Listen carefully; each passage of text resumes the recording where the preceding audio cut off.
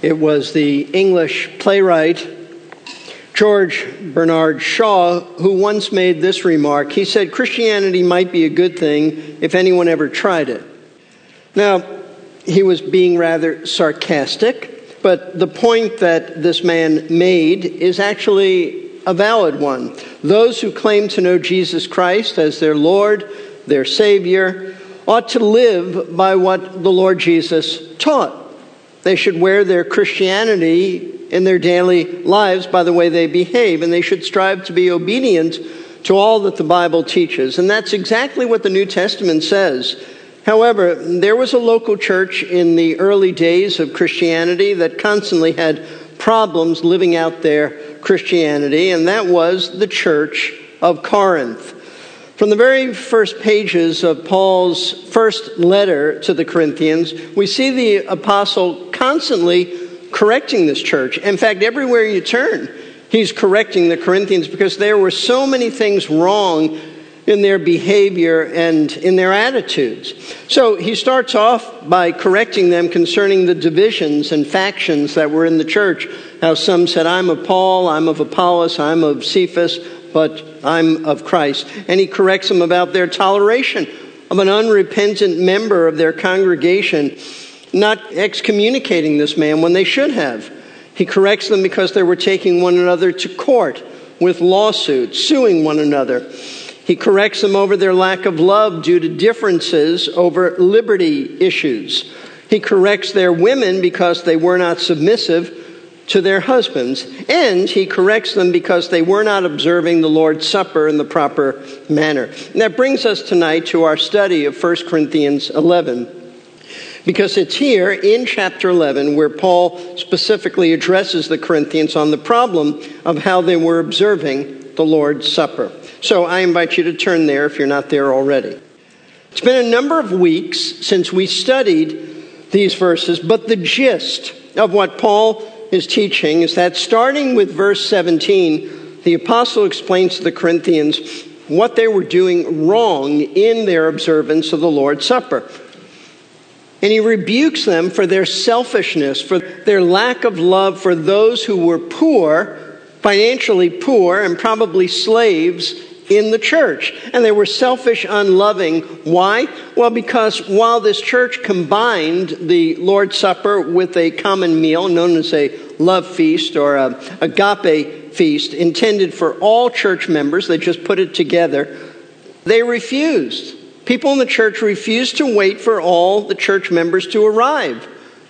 Specifically, those who were poor slaves. So they did not arrive early, and those who were there early ate all the food, drank all the wine, and there was nothing left for the poor who came later. Instead, those who, as I said, arrived early, who tended to be the wealthy people in the church, gluttonously ate all the food, drank all the wine without waiting for the others to arrive. And thus the reason Paul writes, verses 20 through 22, "Therefore, when you meet together, it's not to eat the Lord's Supper, for in your eating, each one takes his own supper first, and one is hungry and another is drunk." He says, what? Do you not have houses in which to eat and drink? Or do you despise the church of God and shame those who have nothing? What shall I say to you? Shall I praise you? In this I will not praise you. So Paul very clearly tells them that by not waiting for the poor members of the church to arrive for the meal, they were despising, they were shaming their fellow believers in Christ. In fact, he says, because of their attitude, because of their behavior, they weren't really celebrating the Lord's Supper. I mean, they may have called it that, but it was just an empty ritual to them. The church was to gather to remember the sacrificial death of Christ for all believers. The Lord's Supper is a time to remember his love for us. It's a time to remember that by his death, we have all been made members of his family, and we are all partakers of the benefits of his death. So anything that we do at the Lord's Supper that lacks love for Christ and love for one another, it's not only disgraceful, but it contradicts the very spirit of the Lord's Supper. And that's exactly what the Corinthians were doing. They were observing the Lord's Supper, they said, but in name only. That's all.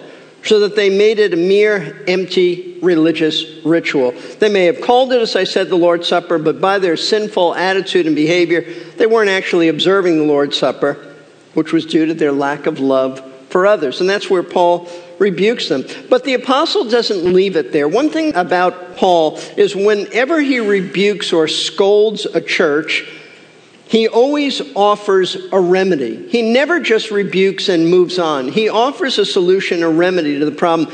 And folks, that's exactly what he does here. Having told the Corinthians the wrong way that they were observing the Lord's Supper, Paul moves on and proceeds to teach them the right way to observe the Lord's Supper.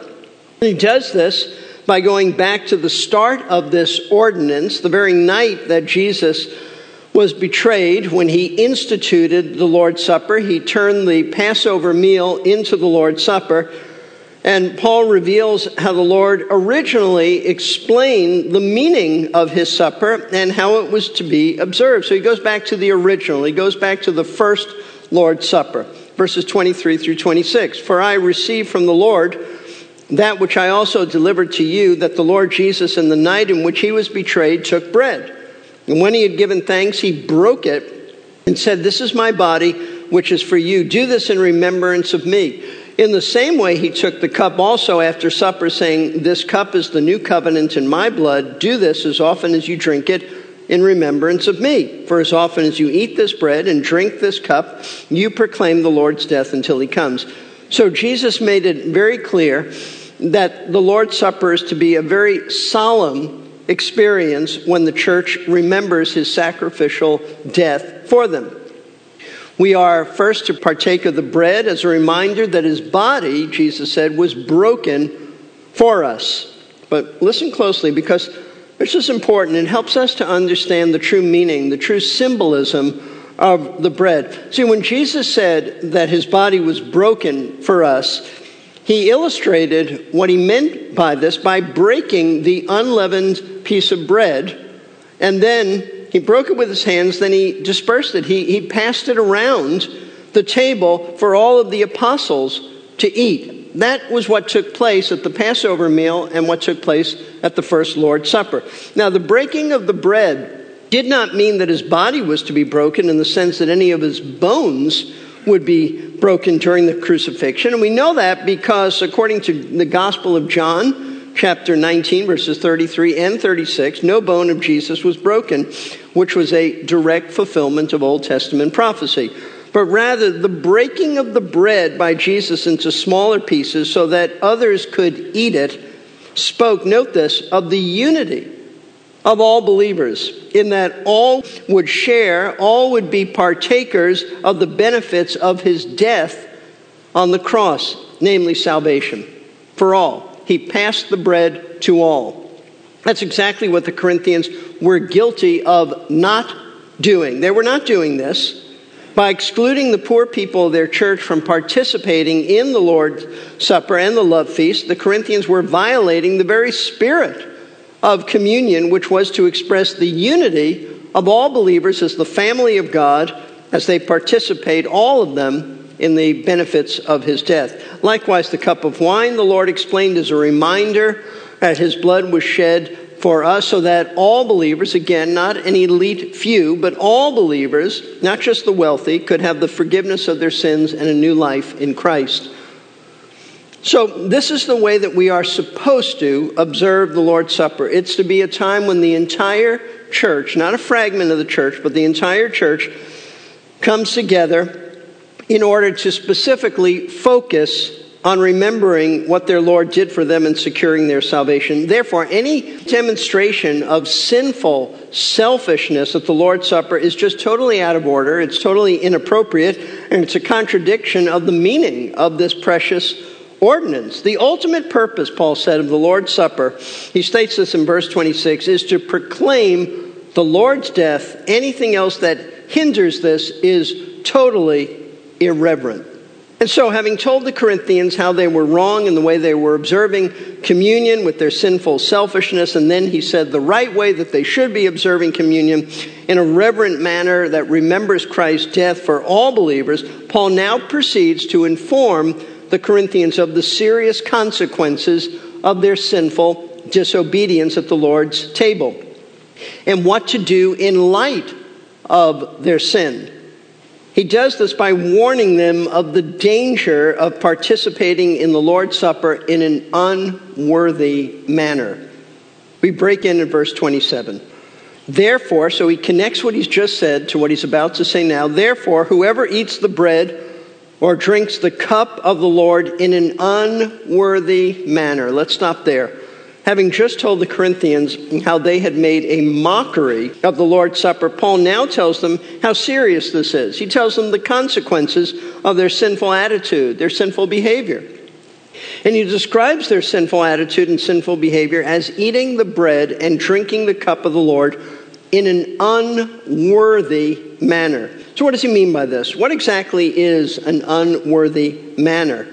Well, first of all, it's important to understand what Paul doesn't mean by this. You see, when he speaks of being unworthy, in light of taking the bread and drinking the cup, he isn't referring to us as being unworthy of the Lord's salvation. If that were the case, folks, nobody could ever observe the Lord's Supper, because none of us will ever be worthy of Christ and salvation. All of us are unworthy sinners who do not deserve salvation. That's not what Paul's referring to. He's not talking about us being worthy. Of course we're not worthy. He's talking about observing the Lord's Supper, note this, in an unworthy manner. In other words, this is a reference to our attitude, or to our mindset, to our thinking when we come to the Lord's Supper. That's what he's talking about, the manner in which we partake of the Lord's Supper. So then, again, I ask, what does Paul have in mind when he says that the Corinthians were guilty of observing the Lord's Supper in an unworthy manner? Well, I can tell you that the way this is usually understood is that the apostle is saying that we shouldn't come to the Lord's Supper with any unconfessed sin, that we must make sure that before we take the elements of communion, we confess and repent of any sin, any known sin in our lives. Well, that's certainly valid. Certainly none of us should take communion if we have known sin in our hearts. If there's sin that has not been repented of, that's certainly valid. However, the unworthy manner that Paul is talking about isn't sin in general. It's certainly right to confess any sin, but I don't believe that's what Paul has in mind. But rather, what he has in mind is the very specific sin of failing to demonstrate the unity of the church by excluding those poor members of the congregation from participating in the Lord's Supper. And you can see that this is exactly what Paul is referring to by what he will go on to say at the end of this section in verses 33 and 34. He said, "So then, my brethren, when you come together to eat, wait for one another. If anyone's hungry, let him eat at home, so that you will not come together for judgment. The remaining matters I'll arrange when I come." So this is the sin, folks, that Paul is addressing. This is the unworthy manner that he's referring to. These people were not waiting for all the members of the church to arrive so that they could participate in the Lord's Supper and thus demonstrate the great oneness, the great unity of all believers, rich and poor, free and slave, all in Christ. So the question is, how does this truth apply to us? You're sitting here, you're listening. How do you put this into practice? Since we no longer have a common potluck type meal in which we combine with the Lord's Supper, we don't do that. And therefore, we're not guilty of not waiting for people to arrive at church to eat together, to eat dinner together and have the Lord's Supper. So how do we apply this? Well, understand that the primary issue wasn't that the Corinthians didn't wait for the poor to arrive at church. The primary underlying issue is that they failed to have the right attitude concerning the unity of the church. They failed to understand and embrace that the body of Christ consisted of all members as equal and important and loved by the Lord. They failed in their lack of love for others that they felt were just beneath them in the church. They were not important. You didn't need to wait for them. They were poor. They were slaves. They're not as good as we are. We can be guilty of the very same thing. We don't have to have a potluck feast in order to be guilty of this. We can be guilty of the same thing by looking down upon other members, certain members of our church, perhaps because their skin color is different than ours, perhaps because they aren't native-born Americans, perhaps because they speak English with an accent, because their education, their financial resources, their social status are lower than ours. There can be any number of reasons why you might lift yourself up thinking that you're better than somebody else in the church. Likewise, we can be guilty of disregarding the unity of all believers in Christ by having feelings of ill will towards others in the church, so that we do think that we're better than them. We think that we're more righteous. We think that our cause is right and they're wrong. You see, anytime you come to the Lord's Supper with anything but love in your hearts towards your fellow Christians, you're guilty of partaking the Lord's Supper in an unworthy manner. This goes back to our attitude towards one another. So this means that before partaking of communion, you must make sure that your heart is right towards other believers. No animosity, no malice, no grudge, no resentment, no jealousy, no lack of forgiveness, and certainly no attitude of thinking you're superior to anybody else in the church. And this is critical, because to have the wrong attitude towards another individual in the body of Christ, I want you to understand, it's not a minor issue. It is such an important matter that, as Paul states, as he continues in verse 27, that if you come to the Lord's table in an unworthy manner, you partake of the Lord's Supper, then notice what he says as verse 27 continues. You should be guilty of the body and blood of the Lord. Now, obviously, this is serious. These words convey something rather significant, very serious, that no Christian ever wants to be guilty of. So in what way could we be guilty of the body and blood of the Lord? Well, the implication of what Paul is saying is that if we have a certain sinful attitude towards other Christians and deny the unity of all believers in Christ, then we are guilty of mocking the Lord Jesus and his death on the cross. In other words, instead of proclaiming the Lord's death, which is the purpose of the Lord's Supper, we have denied the reality of his sacrificial death for all believers. It's as if we've actually taken our place with those who murdered, those who killed Jesus, by treating the manner of his death as if it were meaningless. It's not important. This is a profound truth. This is a heavy thought, and it demonstrates the seriousness that the Lord puts upon our attitude towards our fellow believers when we come to the Lord's Supper. No true believer ever wants to be identified with those who crucified Christ. So what can we do to be careful that this is not true of us? Well, make sure that you have the right attitude towards other Christians.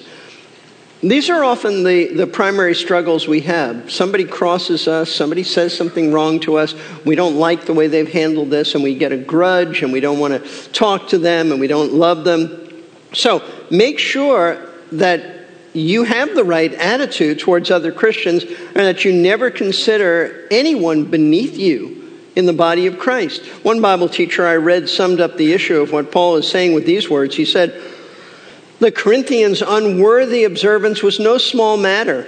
One can imagine them thinking that they had just been inconsiderate of their poor brothers and sisters in Christ. That much was true enough. Yet Paul insisted that something much worse was happening, because remembering and proclaiming Christ is the purpose of the Lord's Supper. Violators actually sin against the body and blood of the Lord. That is to say, their offense violates the central sacred purpose of the Lord's Supper, honoring Christ for the work of salvation.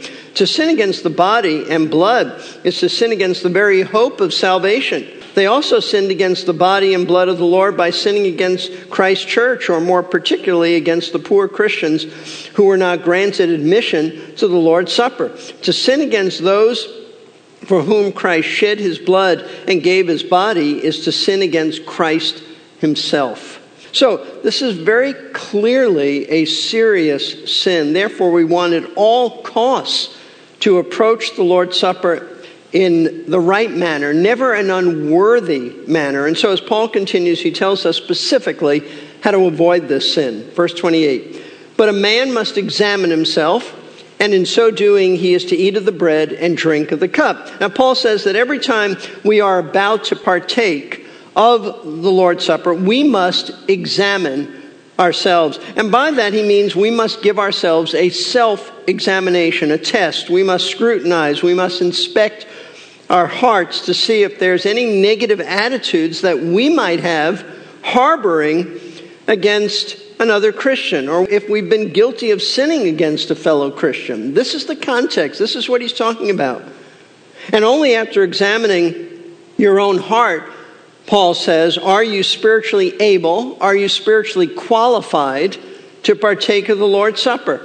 So implied in Paul's statement is that if upon examining yourself, you detect any sinful attitude, any sinful treatment that you've had towards another Christian, then you must confess that as sin and you must repent of that as sin. Otherwise, you are guilty of disregarding the meaning of Christ's death, which is to provide salvation for all of his people, not just some of the body of Christ. And if that's the case, and you do not correct your sinful attitudes, but you still go ahead and you partake of the Lord's Supper, then Paul states that you will suffer the consequences. Notice verse 29. For he who eats and drinks judgment to himself if he does not judge the body rightly. Now the apostle states that to partake of the Lord's Supper while still holding on to these sinful attitudes and behavior, especially towards other members of the church, will result in the Lord chastising you, disciplining you, spanking you. You see, the word judgment does not mean that God will eternally punish you or condemn you. This word in this context means that he'll discipline you as a father disciplines his child.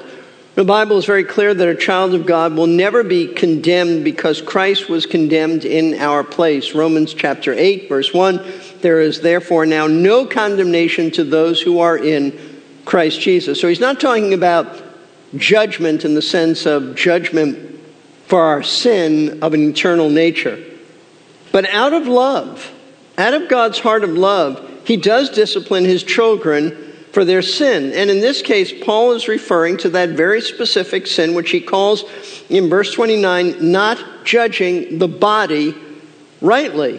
What he means by this is that when you come to the Lord's Supper but fail to recognize it for what it is, you fail to look upon the elements of the bread and the wine as representing the body and blood of Christ that was laid down for all his sheep.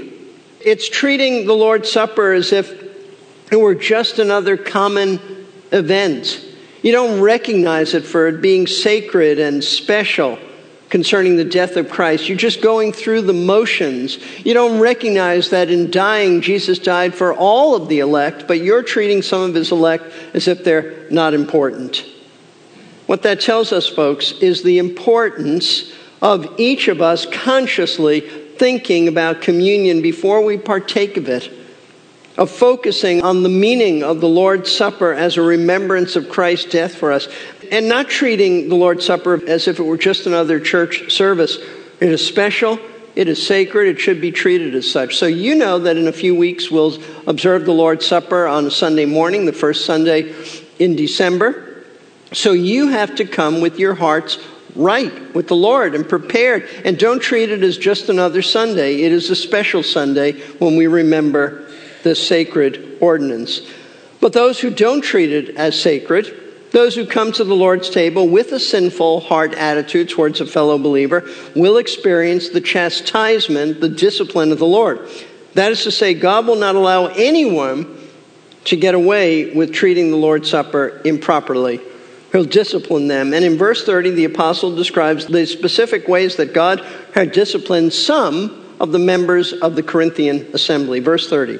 For this reason that they violated this reason, many among you are weak and sick, and a number sleep. Now, Paul explains that this is the reason that many, not all, he didn't say all in the church, he just said the reason that many of the Corinthians had suffered physically so much. It was because of their sinful attitude, their sinful behavior, and the way they approached the Lord's Supper. Their suffering was God's discipline on their lives. And Paul lists 3 specific ways that God had disciplined these folks. This is not an exhaustive list of the way God disciplines, but this is how he worked in the Corinthians' lives. Some people had experienced God's hand of discipline so that they had become weak, and probably meaning that they had just lost energy, they had lost zest and strength, they just became physically weak. Others, God had disciplined by them getting an illness. He said by sickness, meaning they had some kind of disease, some kind of illness, something that affected them. Something that was more than just weakness, though they probably were weak because of this illness too. But this is an illness. This is a sickness they had. And others, Paul said, God had disciplined with sleep. Sleep here is used, it's an euphemism for death. For death. He doesn't mean that God gave them a nap. They died. In other words, God put them to death for their sinful attitude towards their fellow believers and for the Lord's Supper. Now, listen, this doesn't mean that every time you feel weak, every time you're weary, every time you have an illness, or that every Christian who dies at a relatively early age is being disciplined by God. However, it's very easy to dismiss sickness and never think about this. Could this be God's discipline? So we ought to. Whenever we're ill with a serious illness that just doesn't seem to go away, it would be wise to seek the Lord and to ask him to show you if this illness is a disciplinary measure against you, if God is trying to show you that there's some sin in your life that you have not addressed. So not every illness is because of God's discipline, but we ought not to dismiss it that quickly either. We ought to at least seek the Lord and ask if there's something wrong. Or even better yet, avoid the possibility of being disciplined in the first place by recognizing your sin so that you can repent before the Lord disciplines you, which is exactly what Paul says in the next verse, verse 31. But if we judged ourselves rightly, we would not be judged. Paul simply means that if after examining our hearts, we discover that yes, there's some sinful attitudes there. Yes, I'm not right with my brother in Christ. I'm not right with my sister in Christ. And we then judge ourselves. How? We confess our sin to God. Then God won't have to judge us by disciplining us. In other words, you can avoid the chastening of the Lord by dealing with your sin before God deals with your sin. But understand, if you don't do this, and God does discipline you, he has a purpose for this, which Paul explains in verse 32. But when we are judged, we are disciplined by the Lord so that we will not be condemned along with the world. Paul says when we are judged, meaning when God disciplines us, he does this so that we will not be condemned with the world of unbelievers. In other words, God's purpose in disciplining his children is for the purpose of causing us to repent of our sin. And he treats us this way so that he doesn't treat us the way he treats an unbeliever. How does he treat an unbeliever? Well, them he condemns. Them he deals with eternal punishment for their sin, but not us. We're different. Listen, the fact that God disciplines you for your sin proves that you're a child of God. This is exactly what the writer to the Hebrews states in Hebrews chapter 12, starting in verse 7. It's for discipline that you endure. God deals with you as with sons. For what son is there whom his father does not discipline? But if you're without discipline, of which of all have become partakers, then you are illegitimate children and not sons. Furthermore, we had earthly fathers to discipline us, and we respected them. Shall we not much rather be subject to the Father of spirits and live? For they disciplined us for a short time as seemed best to them, but he disciplines us for our good so that we may share his holiness. All discipline for the moment seems not to be joyful, but sorrowful. Yet to those who have been trained by it, afterwards it yields the peaceful fruit of righteousness. So the purpose of God in disciplining one of his children is to bring us to repentance. That's different than how he deals with the unsaved. For them, it's judgment. They're condemned eternally. But that's not how God deals with our sin. He brings us to repentance through discipline, and that's a good thing. But listen, if you can continue in your sin and there are just never any consequences for your sin, you just seem to get away with it all the time, then it does indicate that you're not a child of God. Because a child of God can't get away with that. God disciplines you, proving that he's your father, you're his child. So it is a good thing to be disciplined by the Lord because it proves that you are a true believer, and then this is the way God deals with true believers.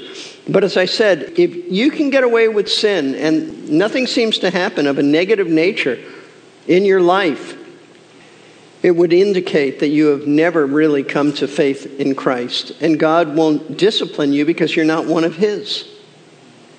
And having said all this, Paul closes then this section by summing it all up. He sums up the Corinthians' problem in partaking of the Lord's Supper and telling them how to solve this problem so that God doesn't have to discipline them. Verses 33 and 34.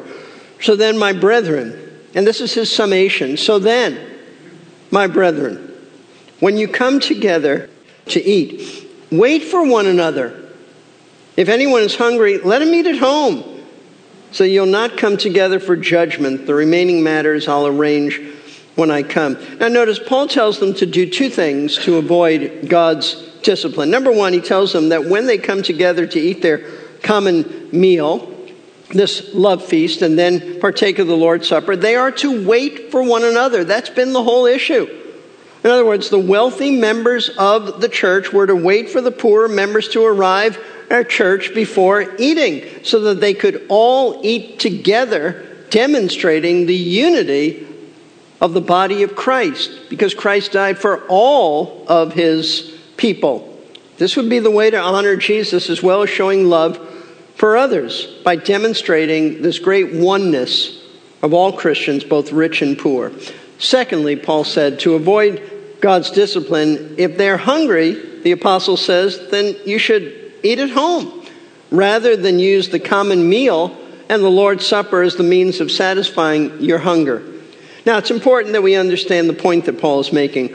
He certainly, as one thinks this through, certainly couldn't be telling those who were poor in the church to eat at home, rather than use the common meal and the Lord's Supper to satisfy their hunger.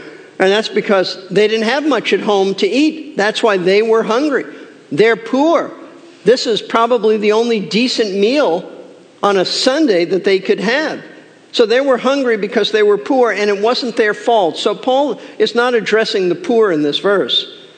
No, you see, those whom Paul was addressing and telling to eat at home, if they were hungry, those were the wealthy members of the church, the ones who were causing all the problem. And what he's telling them to do is eat at home to satisfy their hunger, rather than come to church hungry and eating all of the food so that there's nothing left for the poor members to eat when they arrived. Folks, that's been the whole issue. And Paul starts with this and he closes with this.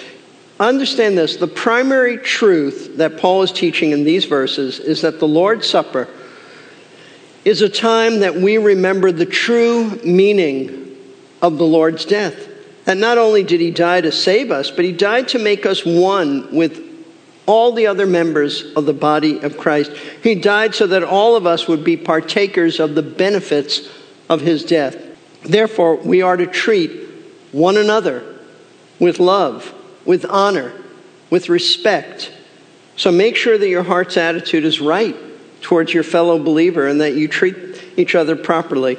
I close with these significant words from one commentator I read this week. He said, by and large, Protestants have encouraged our churches to focus on confession of our individual sins and thereby on our individual worthiness to partake of the Lord's Supper rather than on Christ. As a result, believers tend to approach the Lord's Supper timidly, tuning out the rest of the congregation so that they may get themselves right with God. The Lord's Supper is not so much an opportunity for all the members of the church to engage in personal piety at the same time, but for all the members of the church to experience together their relationships with Christ and with one another and to proclaim the gospel.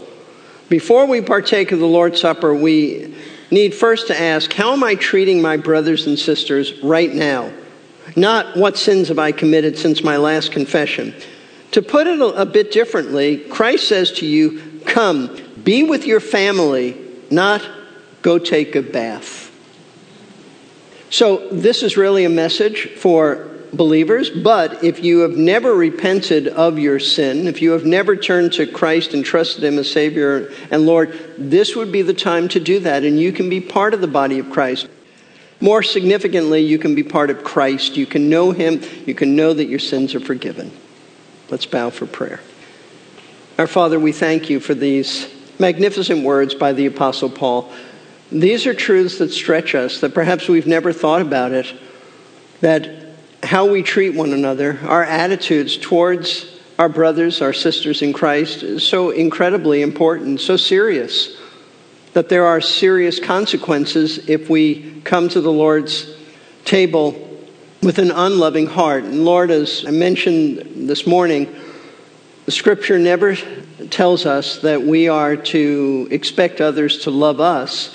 It does tell us that we are to love others. We're commanded. That's our responsibility. So, Lord, I pray for each one here who might be struggling with an attitude, a sinful attitude towards someone who's a Christian. I pray that that will be repented of, that they will see that Christ loves that person, that Christ died for that person, and that they need to follow their Lord in loving that person too.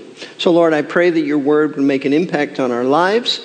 I pray that we'll come prepared next month to partake of the Lord's Supper with the right attitude.